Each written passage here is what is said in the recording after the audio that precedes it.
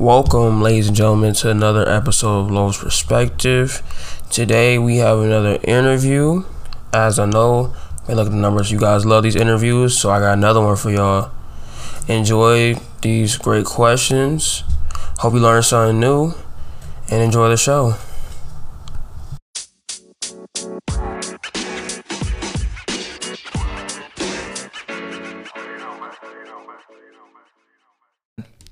All right, what's up, everybody? This is another episode of Lowe's Perspective, and today I have a long-awaited interviewer, former dean, now made a whole new position because he was so good. Current head coach of Benedictine Bengals, Jared Good. Say what's up, bro. Say what's up. How are you? I'm good. All right, let's get started on these questions. So, Benedictine alum. Yes. What got you to come to Benedictine High School? My brothers. My brothers attended Benedictine High School before I did. My brothers and cousins, they attended. My brothers came out in 80, 81. So as a young man, not even a young man, as a baby, I was around Benedictine. I was born when they were in high school. So a lot of my formative years were here at Benedictine. Okay. So how did like going here change your life? What was it like going in Benedictine in the 80s, if I'm correct? What was it like going here when I went here? Yeah, like in the 80s. I heard it wasn't a lot of black people. I didn't go here in the 80s. I went here. I graduated from Benedictine in 95. But the Benedictine that I went to was different than the Benedictine that my brothers went to. It was the same, but it was different because there weren't, I'm not going to say that there weren't a lot of black people. There were more African Americans here at Benedictine than they were at any other Catholic school, pretty much outside of Cleveland Central Catholic. So there were more African Americans here than anywhere else. But I was at Benedictine at a time, certainly when the population was changing in that way. We were not just African American, but also non-Catholics. They were few and far between, but in the time that I was here, we just saw more non-Catholics come in. So I went here during a transition. I didn't realize it then, but I was at Benedictine at a time when it was transitioning in a lot of ways. Just coming into everyone was transitioning, coming into the 90s. I mean, our senior year, we got the internet here at Benedictine my senior year. So we were the first senior class to ever experience the internet. We were the last class to take typing. And I remember taking typing, and I tell people all the time, 4 years of Benedictine, 4 years of college, the most valuable class that the class has been invaluable to me in my career professionally is typing. That's crazy because you would think that they would have typing now. So what was that like? What was it like? It would be keyboarding now. Okay, true. So what was it like seeing and having the internet for the first time? I know that was a huge change from what life was like before. We didn't realize how big of a change it was. I mean, it was just this new thing called the internet. At the time the internet came out, when we were in high school, you could reach the end of the internet. It would say you've reached the end of the World Wide Web. That is crazy. So yeah, it is crazy when you think about the internet being free and getting the discs in the mail, net zero discs in the mail for 100,000 hours on the internet or something like that. So when I think about it now, like with stuff like that, I think about how much time that is. Yeah. I mean, they actually gave us 100,000 hours on the internet. 100,000 hours? Mm-hmm. I'm not gonna lie. 10,000 how long? 10,000 hours. It was crazy. But you didn't think about it. I didn't think about how much time that was. Like, did we really spend that much time on the internet now? And what span did you have 10,000 hours? Or they would tell you how long you've been on there? I have no idea because I never finished using that disk to get on the internet. I mean, you know what I mean? I don't know. That was the introduction of the internet to the world was pretty interesting. Okay. So I know you are a father of two. Yes. And how old is Jacory?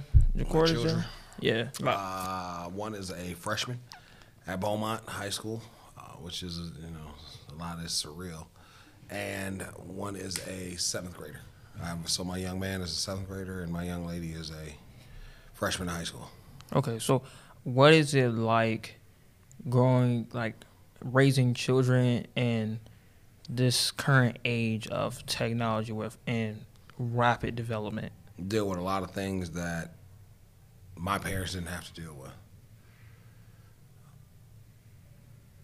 There were certain channels growing up that we couldn't watch. Now nothing is safe. Something might pop up on TV in form of a commercial or something that just leads to questions where you find yourself in a situation where you sit down and watch a television program and you end up talking about something you never thought that you were going to be speaking about with your child because of a question that they may have because of a commercial or something like that.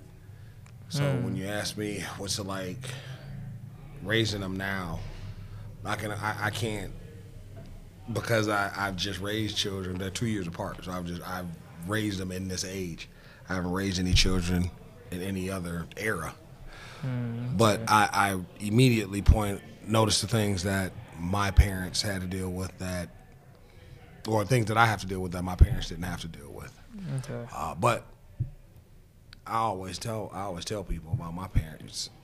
They raised teenagers in the 60s, 70s, 80s, and 90s.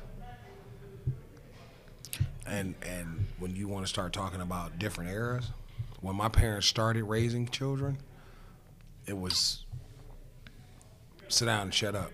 Children were seen and not heard. And by the time they finished raising children, we were asking why. And that was just unheard of. I remember one of the first times at our house, my mom and dad asked me to do something. I can't remember the specifics of the conversation, but in conversation, I asked why. Okay. And my older siblings were like, "Is he crazy? What are you talking about? Why is he so disrespectful?" And I'm not disrespectful. I just want to know why. What's the why? You do it better when you know what the why is, correct? Yeah, okay, it's true. So what's the why? But no, it's raising kids now is hard. Raising kids during any generation, I believe, is hard. But this generation, this time period, it presents certain obstacles that just weren't in other time periods. But those time periods presented those own obstacles. But I'm gonna tell you what, and it's not just cliche. I have a fabulous partner in Mrs. Good. I mean, you've met me, Mrs. Good. I have a fabulous partner with her. She's just everything you would ever want in a mother for your children. So it's hard to sum it up. To make it easy, make a long story short, it's difficult, but it's a blessing. It's a blessing. It teaches you a lot about yourself, and you definitely gain more respect for your parents, and you have a better understanding of what they were trying to do and why they were trying to do it. Yeah, I feel like the hardest problem now, and especially I feel like as an 18-year-old, being around other parents and just seeing it, especially seeing how when you look back into history, that how really new the internet is and how much of a stranglehold, how much power and a stranglehold tech company has now gained, and how hard it is to hit prevent you from seeing certain things. If certain things is blown up enough, no matter where you go, you'll see it. The only way you won't see it is if you just turn off your phone. If you got to get off everything. And even then, you might catch it on TV somewhere if it's bad enough. A couple years ago, we went on a cruise, and we didn't have cell phone service. And the first day, that was kind of difficult.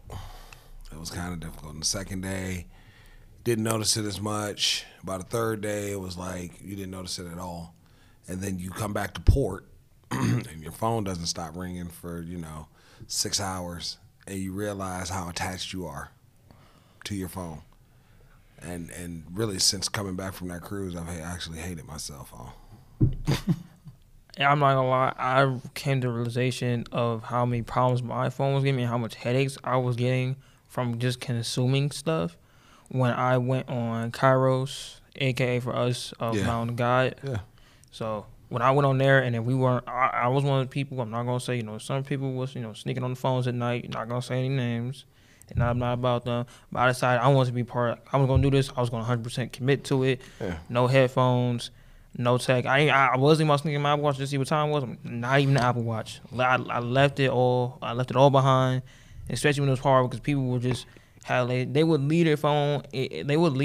But at night they would get it for music and stuff like that. Because a lot of them, everybody was one, it was because everybody was doing it, And two, a lot of people are afraid of being out of touch because I was like that was when I was nervous of. Out of touch of what? With what? Like when you have your phone in your hand, You're not really in touch. Just because you got a phone don't mean you connected to anything. You just connected to your phone. You're not connected to the events that are in your phone. no, you're not connecting, but it's like you know like what's happening. If like when you like don't know, it's kind of like you feel like especially when you don't know certain things, people like especially depending on the type of friends you have, some people make you feel like dumb, like oh you don't know about it. So let me ask you this: Okay. is it worse for you to not know that an event is going on, or for you to be able to look at your phone, see that that event is not going on, know that you weren't invited to that event, and it's going on, or for you to not even know that something's happening? Which one would you prefer? I'd rather not know what's happening. But that's another thing. That's when like the comparison starts. That's honestly, I say one of the worst like plagues of like social media is the like wild comparisons. Because no matter how you look, if you look deep enough, there's always gonna be somebody that's doing worse than you, and there's always gonna be somebody that's doing better than you, and it's a double whammy. And so yeah, you can use that as a motivation. It all depends on how you use it. You can use it as a motivation to I can do this. I can go higher. Or you can use it, I'm bad, but I'm not that bad. Mm-hmm. And you can also use it as a crutch. So it can hurt or help you. And it all just depends on your own mindset. And I really feel for parents because now that you have, not only do you have you trying to raise them, not only do you have school trying to raise them, you have the internet also raising your kid as well. No, I will disagree with that. I'll say that's part of the problem. We don't have the same philosophical beliefs. We don't have the schools not attempting to, but assisting in raising our children. It was a time when I went to school, and it's interesting because, like I said, I came out of school. I graduated from high school. I graduated from Benedictine in 1995. Okay. In hindsight, the world was different when I entered high school than it was when I left. When I think about the things that happened when I was in high school, and as you get older, you start to understand like history and things like that. But in 1991, the social events that happened in between 1991 and 1995, it was just a different world. What was so different about it? It wasn't as innocent. The 90s took away. The 90s, in my opinion, the 90s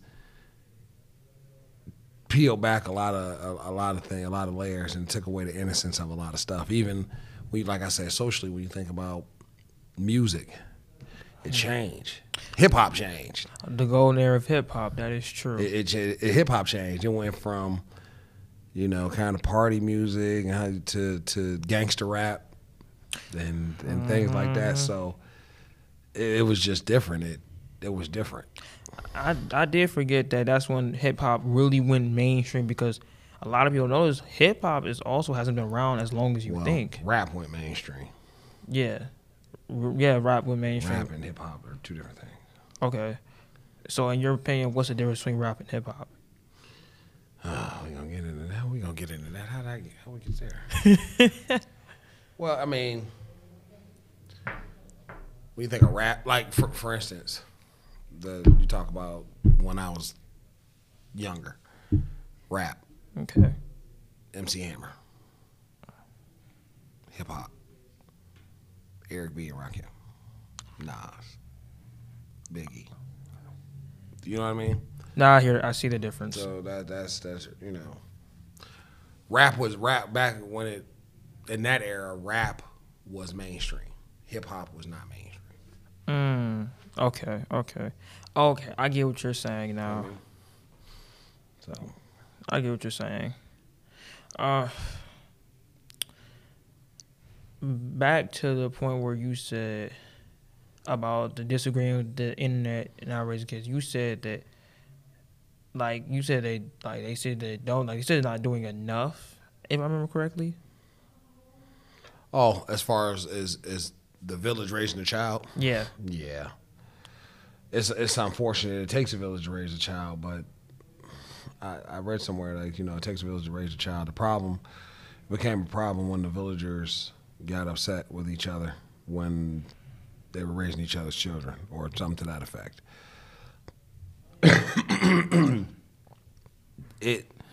And I don't know when it happened or why it happened, but it just changed from another adult being able to correct a child. When the parent changed, when the parent got upset, the parent of the child got upset because their child was being corrected.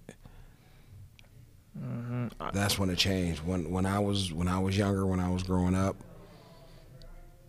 if you had to be spoken to by another adult, you were in a lot of trouble. You were in trouble. You were gonna get in trouble for what you did. But if another adult had to talk to you, then you were in trouble. Because, and this is just my opinion, I think that parents internalized it the correct way. Okay, like a parent. My dad, Mr. Cash, who lived around the corner from me, and is the father of one of my best friends. If Mr. Cash had to say something to me about my behavior,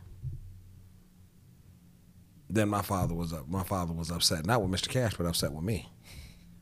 He wasn't upset with Mr. Cash. Mr. Cash were friends. He'd tell Mr. Cash, thank you, flat out. They'd shake hands. Thank you. I appreciate you letting me know. Because back then it was seen as Mr. Cash was preventing me from acting a fool, which prevented my father from looking like he wasn't parenting. So my father appreciated that and said that, I appreciate you, doing that. Now, it seems if you correct a child, it is an indictment on the parent, but they take that personal. They get upset. Don't talk to my child like that. Then it's just not moms, it's also dads. I definitely agree with what you're saying. You ever relate to something I was just talking to upstairs? I was upstairs with New Dean's Mr. Strongsburg, right? If I got that correct? Yes, yeah. That's okay, so he was teaching a class, and I just popped in to say hi, and he just pulled me in, just started sharing my experience. And the last thing I said, because he started talking about, teachers being on you, and I told him, I said, listen, the people who are on you are the people that care. Yep. I said, the minute someone who was on you stops being on you, you need to be scared, because that's not a good sign. People on you, because people, even then, I was younger, I used to get mad at people being on me, and I didn't understand. Now, when people are on me, before I even react, I sit down, I listen. The first thing I even say is thank you, because the fact you took your time out your day to even say something to me, you might have prevented me from doing something. And I see it all the time, especially now, when I was, in a store, and someone would be doing something stupid, and everybody would know that it's a dumb thing, but nobody would say anything because they were scared that it was going to get taken out of context and something was going to happen to them. And I think it's very scary that the people are afraid to do that. And one, even if I already see something and I know me and I would say something, people would look at me crazy for saying something, or they would look at me like I'm really bold for saying something. And then they get mad at me. I'm gonna get more mad because I'm trying to help you. I could be like everybody else. I don't have to say anything to you. And that's what I was telling look, they don't have to say anything. They could let you do it. They are not your parent. They have no responsibility. They have no obligation for you. And personally, it doesn't affect me if you mess up. All I can get in there is a good laugh out of it. And that's pretty much what everybody's gonna get. When you're not looking, they're gonna laugh at you and talk about it.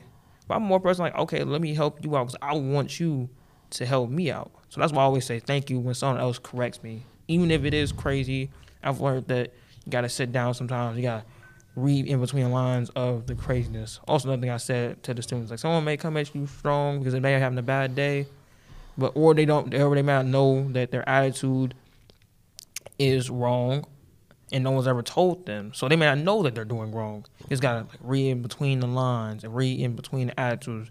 Read the message, not how the message is saying. Even now, a lot of people worry about how the message is said, and they kind of forget the message entirely if they don't like how the message is told to them. Well, it goes to what we say at home. I tell my children, my wife, we say at home,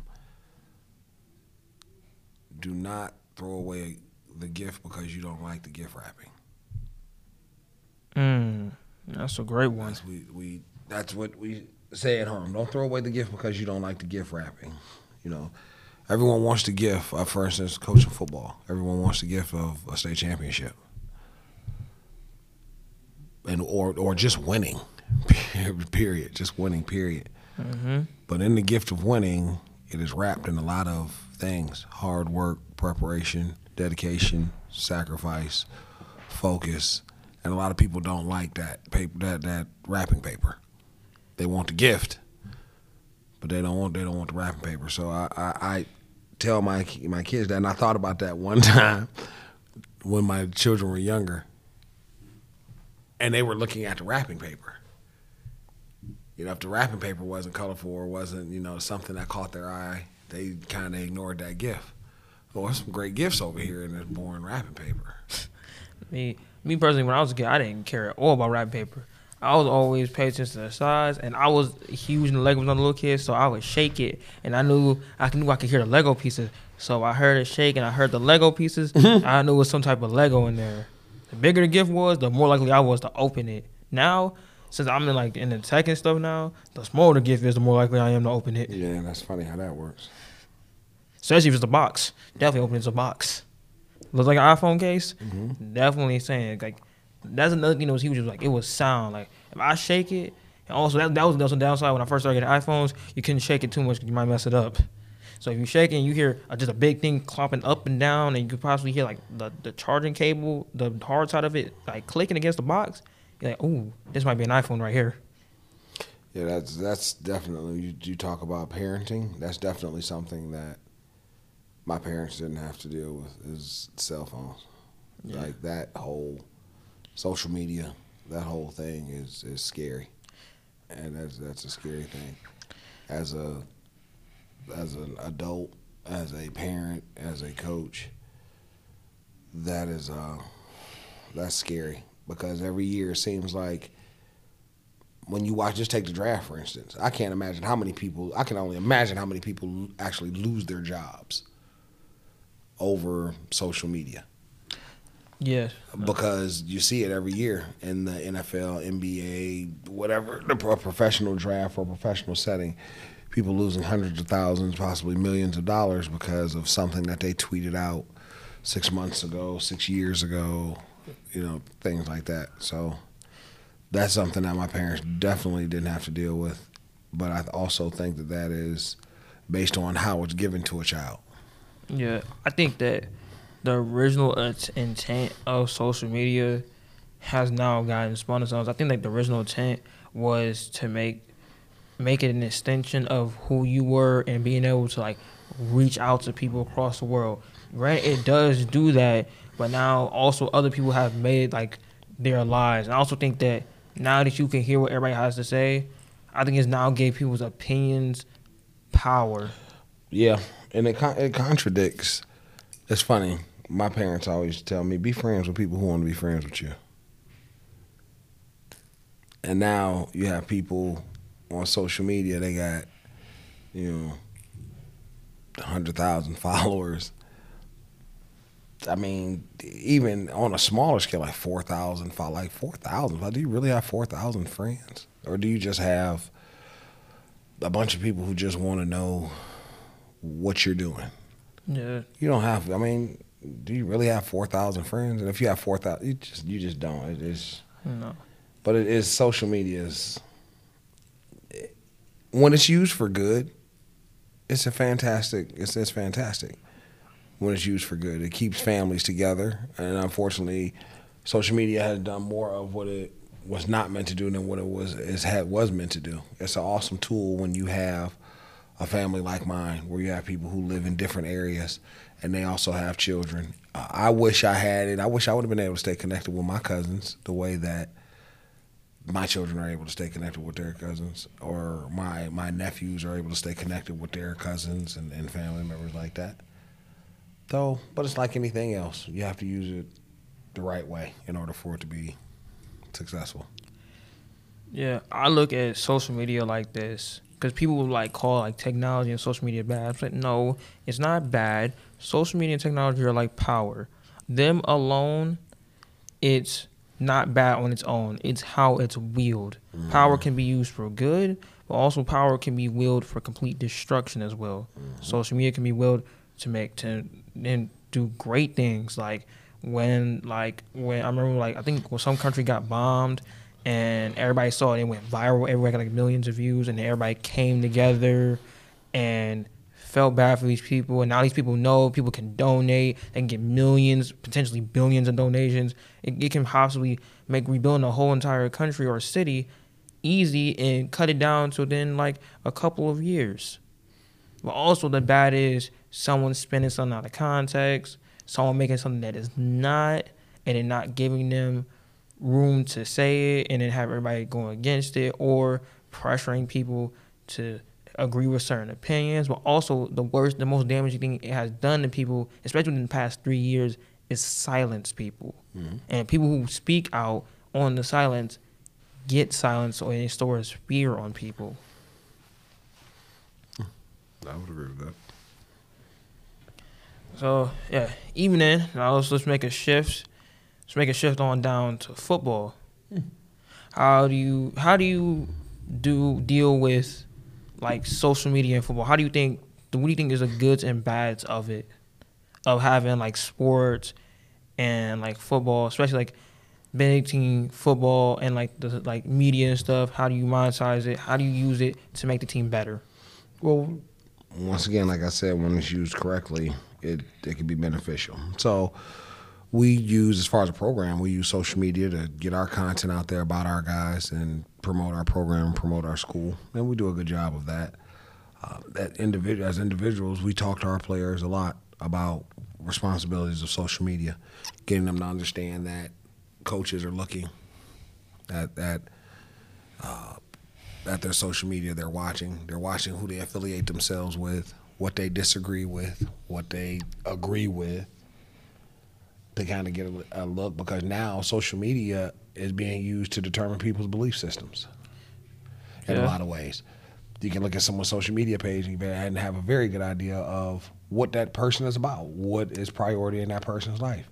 Is it hanging out, partying? Is it family? Is it the children? Is it work? Is it, is it football? So now social media is being determined, is being looked at to determine the character of a person, and that's not accurate, and that can be very misleading, in both directions. You can have someone who misleads you into thinking that they're a fantastic person, and they're not.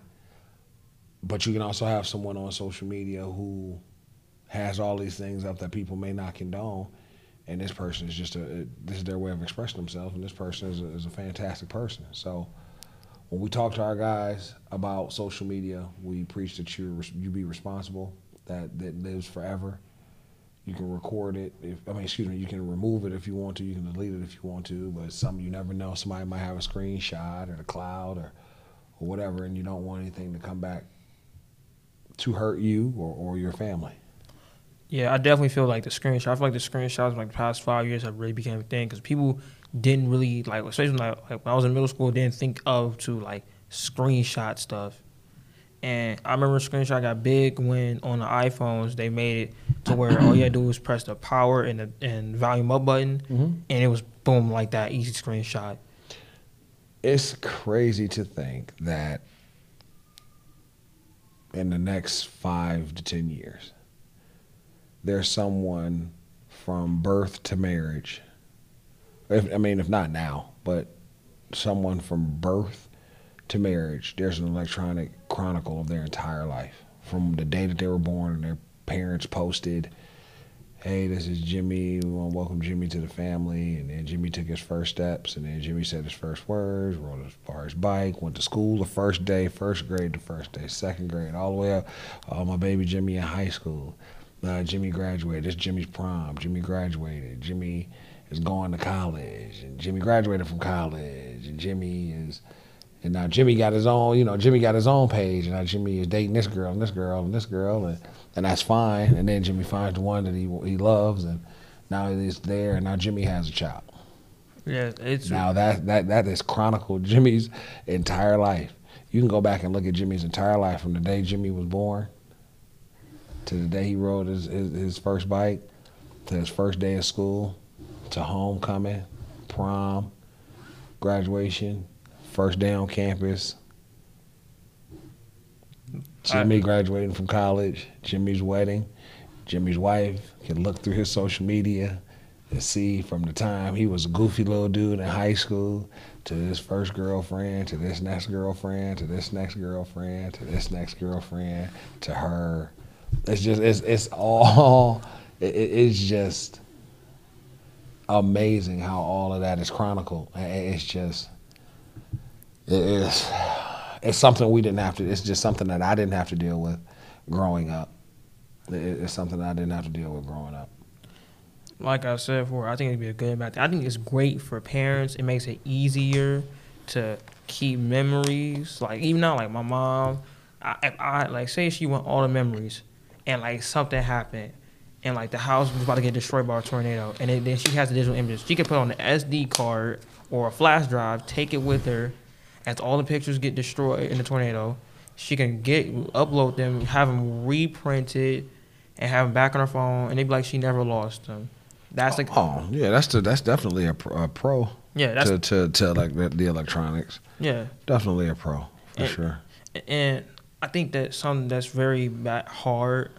And I really feel when I was like 15 and 16, I really feel for like the 14 and 15 and 16-year-olds, because as you're growing, you don't understand yet what's important. So when you just see something goofy, you just want to post it, or it's just a little troll post, and then a job like spins it out of context or something like that, or uses it against you, and it's from 5 years ago, I don't personally think that's okay. Like, bro, the person has a lot of development. That's from 5 years ago. You can't judge what somebody was doing at 15 from 20. You can. Now, is it appropriate to do that? No, that's not appropriate to do that. But you can certainly judge. I mean, you can, and people do. It's no different to you. I mean, no different than you or myself. I mean, you'll probably have social media for the rest of your life. I mean, unless you just decide to stop doing it. No, I'm trying to make a career on this. Right. Well, yeah, right. So you're gonna have it. Your whole life is gonna be chronicled on social media, and that's not a bad thing because you're not doing anything bad or anything like that. But that's just kind of scary. That somebody who doesn't even know you could just get on your page and go through your timeline and be 60%, 70% accurate with your life events. Yeah, that is crazy. Like, I don't know. I kind of find it like scary that I can someone could know almost everything about me, have like a baby photo saved in their phone of me, and then I don't even know who they are. It's like, it's scary.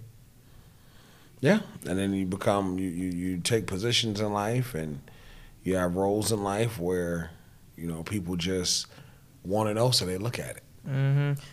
Another thing I like about like the social media and like football is that I like you guys have a page, because like I said, you guys post a schedule on Instagram and all that. So now like I can like see the games, because I'm in college at Florida, so I can see the games from home. And what I'll do is when I'm on like watching the games, I'll screen mirror it and I'll throw it on my TV.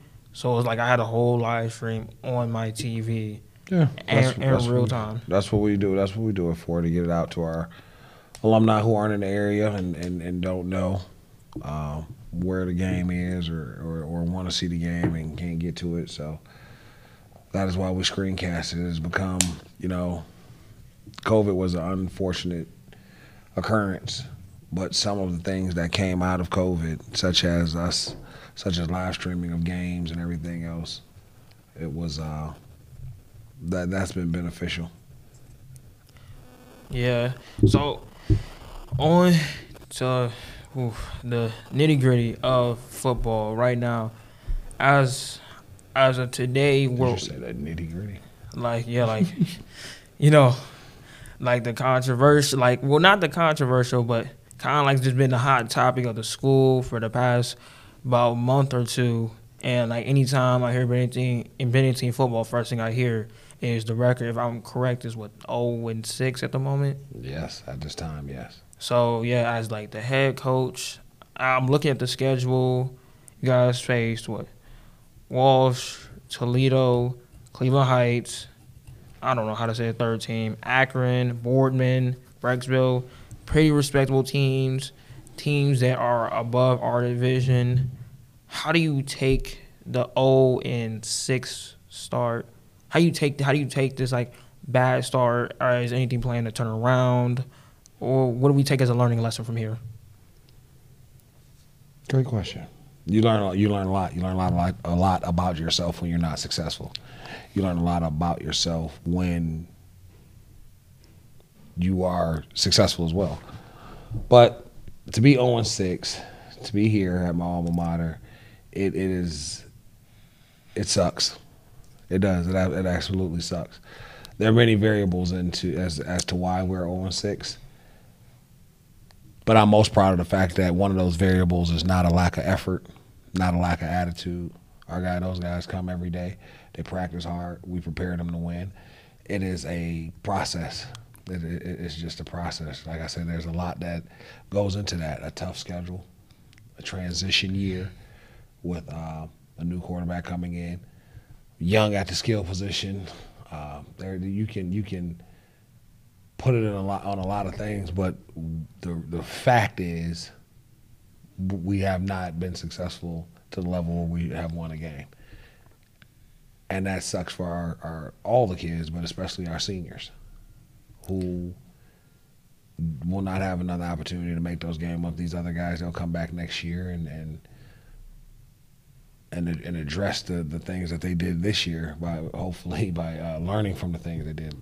But we're learning a lot this year. As young men, you're learning how to deal with difficult times, difficult situations. You're learning how to have difficult conversations. You're learning that you're not always going to be successful. You got to remember that this is a senior class who've been to 3 straight Elite Eights. They've been to 3 Elite Eights. They don't know anything but winning. Yeah, But with that being said, this class has learned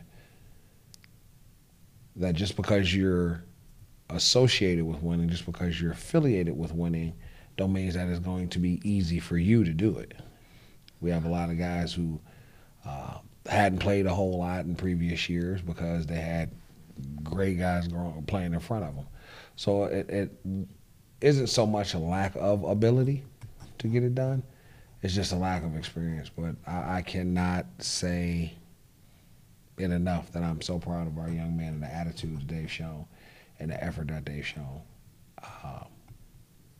And when you start talking about what we build our program on, which is love and trust, you can say you love somebody, and you can show that you love somebody. You can say that you trust somebody. You can show that you trust somebody. And I think our actions towards them, their actions and attitude and effort with us,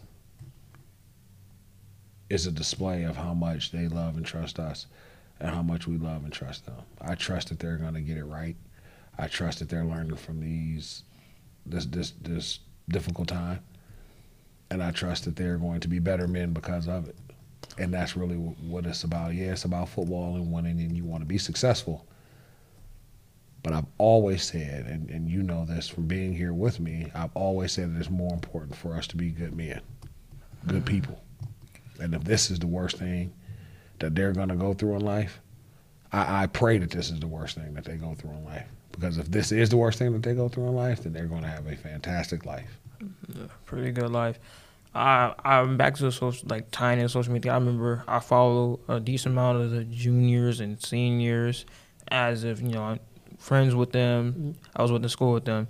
I see that their heads are not down; their heads are still high, which was a great sign for me. And also, when I've heard of the 0-6 start, I wasn't that surprised, knowing the schedule from last year and looking at the schedule.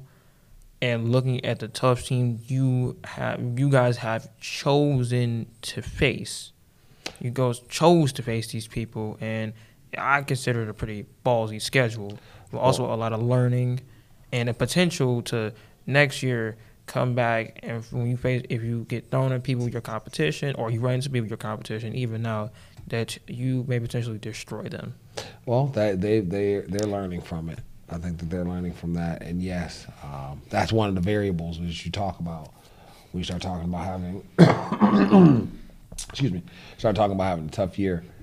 One of the variables at Benedictine, and it always has been at Benedictine, is it's difficult to schedule. It's difficult. It's very difficult to schedule. The teams don't want to play us for whatever reason. The lower level teams, have no desire to play us, and the higher level teams have no desire to play us because of the possibility of the outcome not going the way that they wanted to. So it's always been difficult to schedule at Benedictine. But the one thing that we'll never do here at the Home of Champions is, run. And I'm not saying that that's what the result of the schedule is us trying not to run from anything. But it's difficult to schedule. But at the same time, we want those challenges. We want to face those challenges because the ultimate goal here at Benedictine is to win a state championship. So you have to put yourself in a position where you face tough opponents in order to be prepared in order to reach the long-term goal. And we've put ourselves in a position to where we face the tough opponents so that we have a great understanding of what it takes to get to our long-term goal. And even if that is not achieved this year, we'll still have those same young men who understand, who went through it and understand what it will take to achieve our long-term goal. I think that you guys are definitely not running away. If any type of running, you guys are running towards the challenge, not away. Because I am aware that you guys do schedule your own games, and what comes with those pros? What are the pros and cons of that? Of not being in a conference and scheduling your own games? Yeah. The cons are sometimes you end up with a schedule like we have. Those are the cons. The pros are we end up with a schedule like we have, where we have the ability to play tough teams, showcase our young men, and showcase our school. So the pros and cons are kind of the same. I mean, like I said, the pros is you can take this team and devise your really put together a schedule, but that can be difficult. Like I said, that can be difficult because of the kind of no one really wants to know. Sometimes people don't want to play you, especially when you don't have a lot of independent schools in the area. You have schools that are tied to conferences, so they start conference play. So that makes things difficult later in the season and things like that. Yeah. One thing I think that is great from you guys playing a tough schedule is, like you said, the Cleveland Heights, a Division I school who you guys gave them a run for their money, and they almost lost. Granted, I think if a bit of bad plays happening and a little bit of luck, that you guys would really won that game. Just kind of fell out in the fourth quarter a little bit towards the end of it. And I think you guys would have stayed strong. You guys would have beat them, and that would have led to a huge upset. And it kind of puts even you, the fact that you guys came close in your Division III school with a small roster, puts the D1 schools on note saying, hey, our division does not define us, and we don't care what division you are. We will come with the mentality that we will come in your house or our house, and we will destroy you. And don't let it be our house, because you may not have a chance. Well, that's always been the philosophy of Benedictine football, that we're going to line up and we're going to play whoever's on the schedule, and we don't go looking for anyone or anything like that. We line up and we play what's on the schedule, and that's pretty much it. And yes, you're absolutely right. A play here or play there, you never know. You can never say, hey, this one play cost us. You can never say that because there was a series of events that led up to that one play. But yes, that comes with learning how to win, because you're right. You look at it, you play a Walsh team that is a good team, and we lose to them in double overtime. And then we go play a great Toledo Central Catholic team on the road. Cleveland Heights, We couldn't finish that. We're still learning how to win. You play a national power, nationally ranked team in DeMatha, and then you play Buchtel, and they're a good team, and you're close there. And then, last week you play a Boardman team that's a good team, and you're close there. But what you're learning is that, and the life lesson is you got to pay attention to the details. Mm-hmm. When all things are even, it's the details that matter. And these are the things that they're learning, these type of things that they're learning, and this is going to make them better, like I said, as people, and as a team, and as coaches. Yeah, I think that back to what you were saying about, how you were saying like 2,000 friends and all that stuff. Mm-hmm. Let me tell you the difference between followers and viewers. Viewers just view your stuff, but if you lose the platform, they will stop viewing your things and they won't follow you. Followers, no matter where you go, no matter what platform you're on, they will be viewing on that platform. Any way they can find you, they will find you. That's the difference between viewers and followers. Like, even like in this podcast and gaining, like blowing up through interviewing the students who are go here or alum or coaches like yourself, that I have not only gained viewership, I have gained a following, because people are like, okay, we like these interviews. Where are they at? Okay, it's on YouTube now. We're going to YouTube. It's on Instagram now. We're going to Instagram. It's still audio only. And what platforms are they on? Oh, it's on Apple Podcasts. We're going to Apple Podcasts. It's on Spotify. We're on Spotify. It's on Google Podcasts. We're going to Google Podcasts. Any outlet that you give them they go to, they're gonna go. That's the difference. And also it stays consistent as well.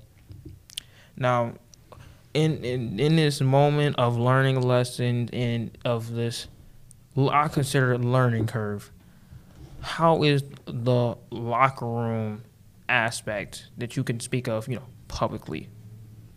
Oh no, that's fine. It's we have great leaders in the locker room. Our captains have done a good job of communicating with our guys. They've done a good job of communicating with coaches too, about how they feel and what they think.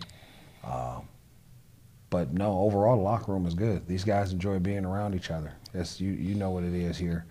It's a brotherhood, and it's something. It speaks to how much of a brotherhood we actually have, because it's easy to be brothers when things are going well.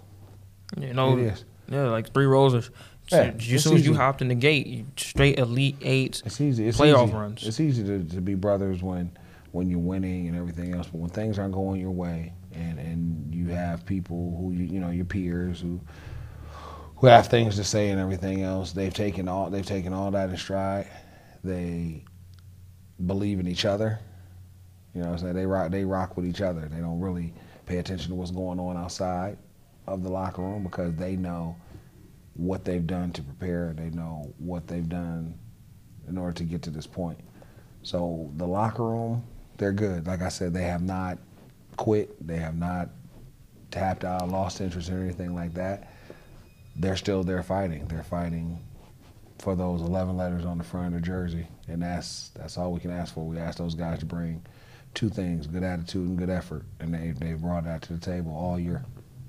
Okay, now, in your career of head coaching, is this your first head coaching job, second? Where have you had coached anywhere before? How did it go there? First head coaching job. I'm gonna tell you, that's interesting. First head coaching job. This is my first head coaching job here at Benedictine. Okay.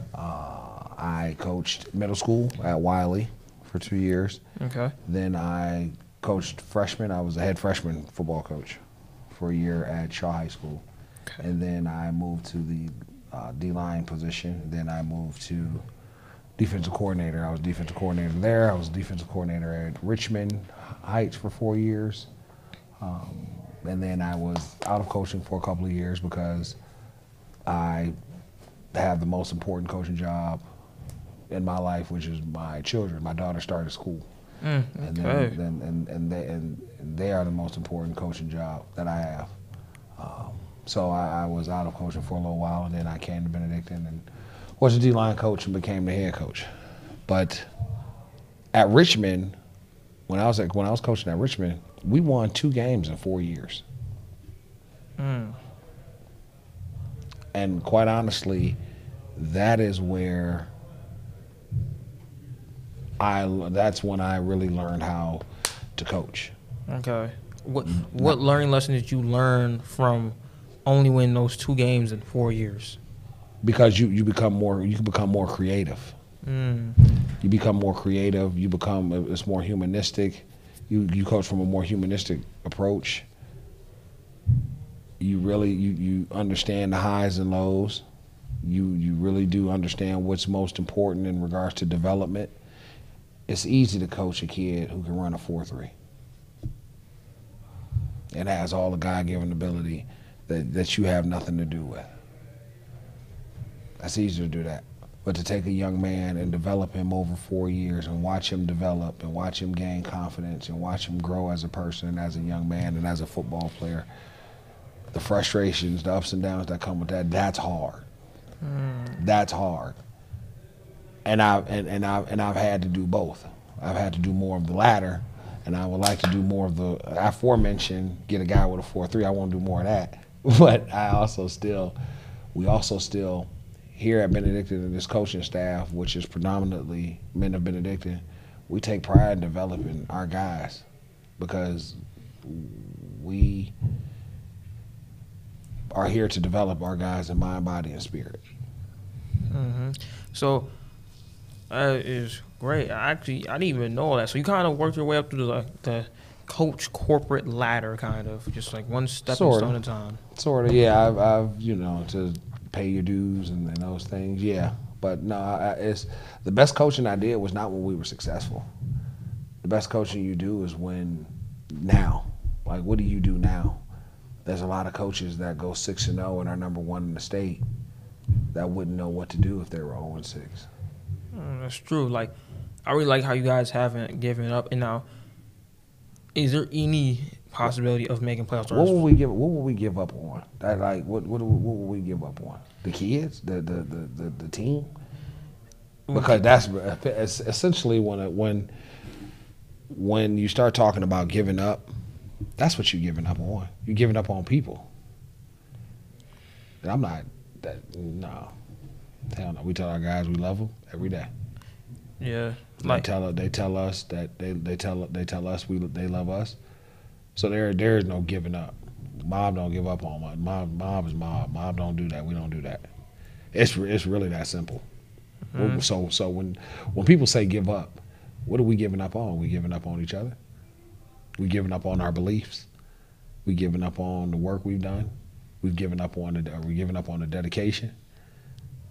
It's kind of like when people give up, you're giving up on the season. Like when I was a camp counselor and stuff like that, and say if I were upset and I would just shut down and give up. Like you said, I would be giving up on people. I would be giving up on those kids, no matter how bad of a day I was or like how difficult it was. I remember there will always be like, I remember even those stuff like it was my first time ever dealing with kids ever. I've never had any experience of ever having to teach kids anything, learning anything. Only thing I'm really like highly skillful at is really speaking in itself. I'm not very highly skillful, and like even though like it would be time like where especially like younger kids and older kids didn't want to play with them. And they like want to play catch. I'm not the best at throwing, but I know a little something.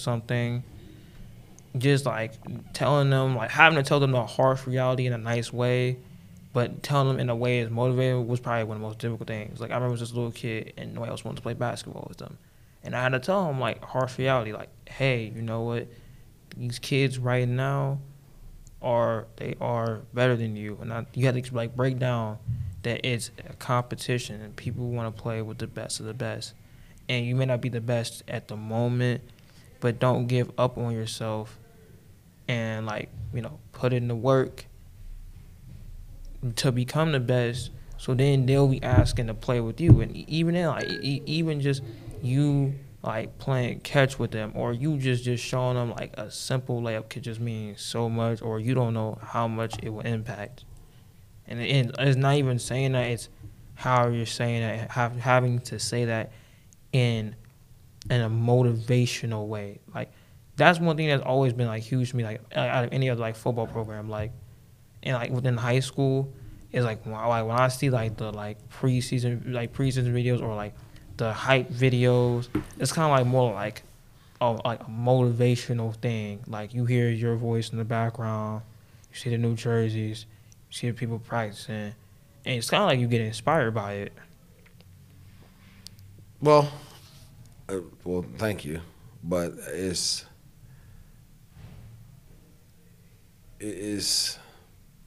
not to inspire you.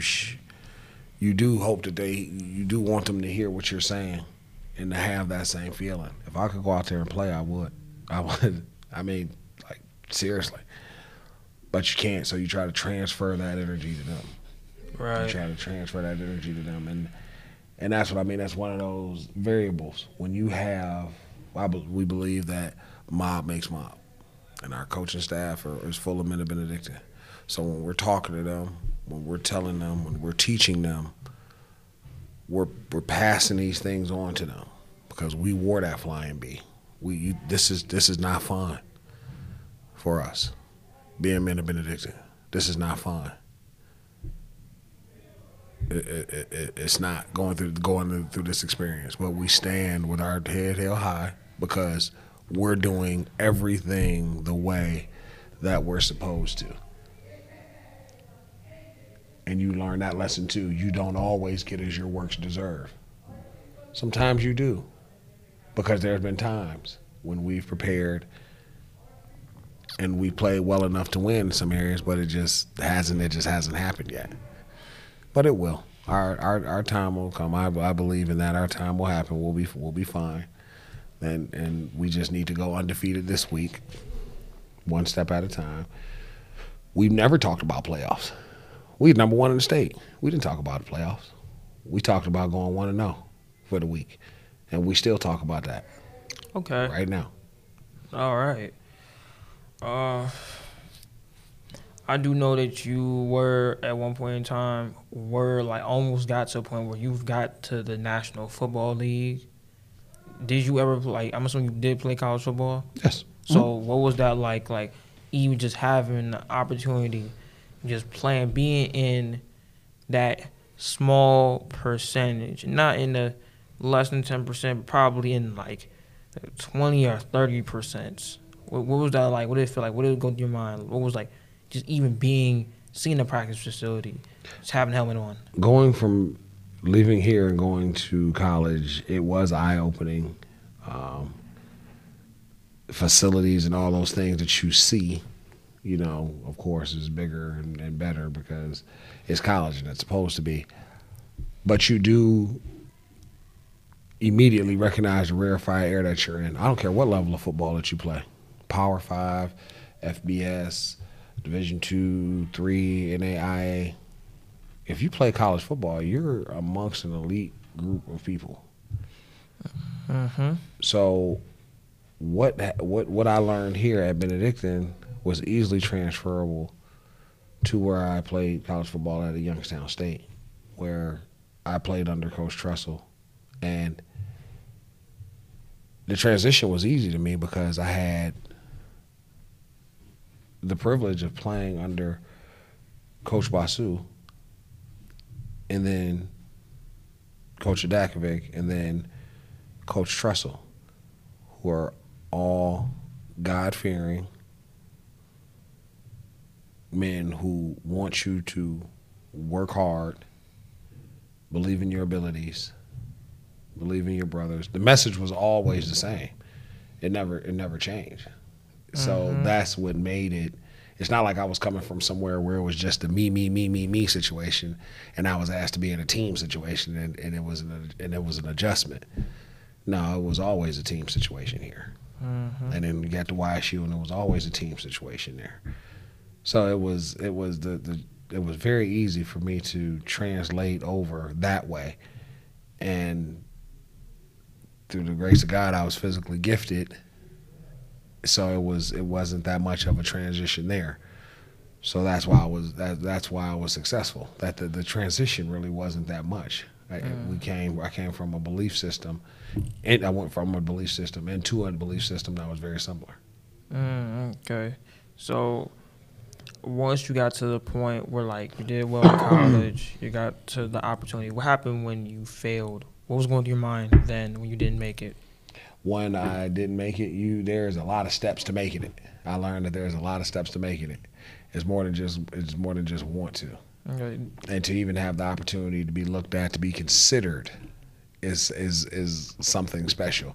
You have guys who go on and play and do all of those things, but to even be considered is really a privilege. You realize the smaller percentage there. So I was thankful because I went to college and got everything that I went to college for. I didn't go to college to go to the NFL. Okay. I went to college to go get a college education, and then when I got there, I set a goal to win a national championship. We set the goal to win a national championship, and we did. So I went to college and got what I wanted to get out of college, which was a national championship, my college degree, and a national championship. Okay. So what, like after you came up short, what deterred you from trying again? Was it just like seeing the work and you realized that this really wasn't what you wanted to do on this level? No, they didn't want me. I mean, that's the bottom line. Like, the higher you go up as far as the level of sports. I can only speak to football, but the higher you go on the level for football, they have to want you. See, when you go to Pee Wee, you sign up. You go and you sign up with them. And then you go in middle school and you go and you sign up with them. And then you go to high school and you go and you sign up with them. And then college, you have a choice, but that's only if they want you. Okay, so you're saying they just didn't want you and you recognized that. Yeah, I didn't have the ability to play at that level. Okay. That's all. I mean, it's not like I'm not going to sit here and lie and say, well, no, I had the ability. They just blackballed me. No, I just didn't have the ability to play at that level, and that's okay. That's okay. It was you had to self-assess and be comfortable with the fact that you fell short, and that's okay, because you got some guys who wouldn't be able to handle that because that's all they know. But like I said, football has been a very important part of my life. Been a very important part of my family's life, my family. But that was never. We've just always wanted to be the best at what we were doing when we were doing it. Okay. So if that was being the best at grade school, then we're gonna be the best at grade school. And if we're doing it in high school, then we're gonna be the best in high school. And if we're doing it in college, we're gonna be the best in college. And if you're doing it at the professional level, then we're gonna be the best at the professional level. But whatever level you're doing it at, let's be the best. And now that, excuse me, now that it is off the field and now it's coaching, let's be the best there. Okay, so what transitioned you into coaching? The influence. Okay. The influence, the positive influence that I received from Coach Basu, from a Coach Russ, from a Coach O'Shaughnessy, from a Coach Novak, from a Coach Nolan.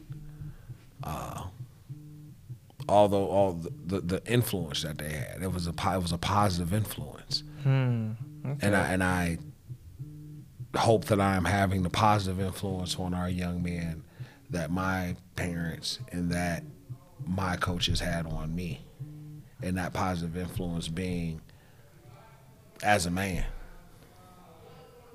All those coaches that I named echoed what my parents were talking about. They reassured what my parents were talking about. And I want to have that. I wish to have that influence on our young men. That's all I wanted for you all. I wanted for you all to know that life is hard once you leave here. Don't rush into it, because you're going to get into it. Don't rush into it. I wanted to influence you all to do the right thing. When you were here, we talked about positive peer pressure.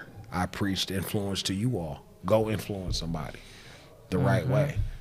Because we talked about it. There's a time in your life. You're in a time in your life now where your friends have more influence over you than your parents. Yeah, that's definitely true. So surround yourself with positive people, with good friends, with people who you know have your best interests in mind. So it's that influence. That's what made me want to coach. The love of the game. Everybody said, "What's the love of the game?" But it's just the influence. Watching you guys grow up is awesome. Yeah, I realized that even here, like sports have heavy influences on people. It definitely had a heavy influence on my later parts of growing up. Because growing up as a kid, actually, I couldn't stand sports. I hated it because, like, when I would try to play it as a kid, I always get laughed at, and the bullies played it. So I disliked my boys, so I disliked the entire sport. And when I got over it over time, I come to like it more.